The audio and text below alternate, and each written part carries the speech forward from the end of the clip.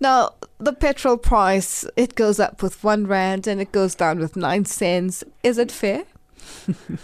Well, in terms of the recent calculation and the method that's been used, it is fair, but I think the AA has been put on record as saying we would prefer to see the mechanism used to calculate the fuel price reviewed with a view to also understanding that all the elements that comprise the fuel price are necessary. So we are concerned about how the fuel price is comprised and calculated, but in terms of the existing formulas, certainly what we have is a fair reflection of where we are with the fuel prices. Now, will this decrease be sustained? And, judging by the trends, you've just mentioned that it is fair, the trends of the contributing factors that have led to this month's decline. It's difficult to say. The rand has been extremely volatile the last month. We saw at the beginning of the month it traded around 14.50 to the US dollar. Then it worked its way down to around 14.20, and towards the end of the month we saw it was back up to about 14.30. So it's very much of a seesaw in terms of the rand US dollar exchange rate, which is a huge factor in determining the fuel price locally because we buy the product on the international markets in US dollars. So it's difficult to predict what's going to happen with the US dollar exchange rate next week, let alone in the next 2 months. And the same goes for international petroleum prices, which are the other factor that contribute to local fuel prices. If they are high, obviously we will pay more. If they are low, we pay less. But again, very much volatile. Predicting how that's going to turn becomes extremely speculative and something that we don't really want to do.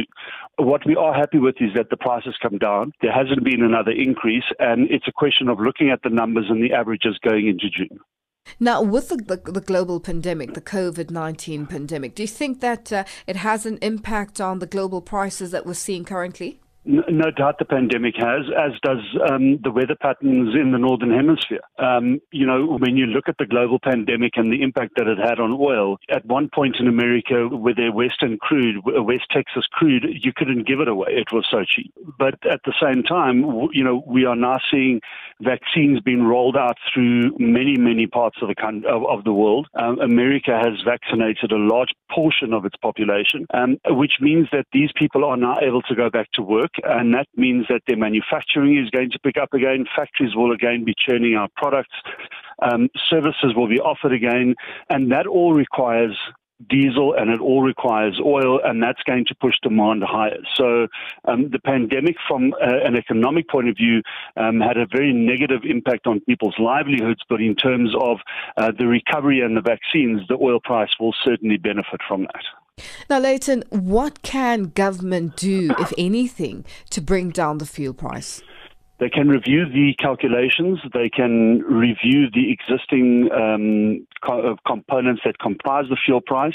There are elements, as you mentioned in your intro, Lulu, where money from fuel is going towards taxes. One of the taxes that the money is going towards is the Road Accident Fund, and we know that the Road Accident Fund is not being managed properly. It's got a deficit of around 320 billion rand, projected to be around 500 billion by 23-24. So it's not being managed properly, and that's where people's money is going. So we have made a call on government to also look at privatizing the RAF or semi-privatizing the RAF, because we believe a better run RAF will mean that money is being allocated and spent better. And that for us is a mitigating factor against the fuel price. There are many others. When we look at issues around corruption and the state of the general economy, that is another issue the government has some control over. So we need to be looking at these factors. We can't peg the US dollar. The government has very little to do with that, and international oil prices. We also can't do very much with that, but the government has got wiggle room in very many other places, as I've outlined to you.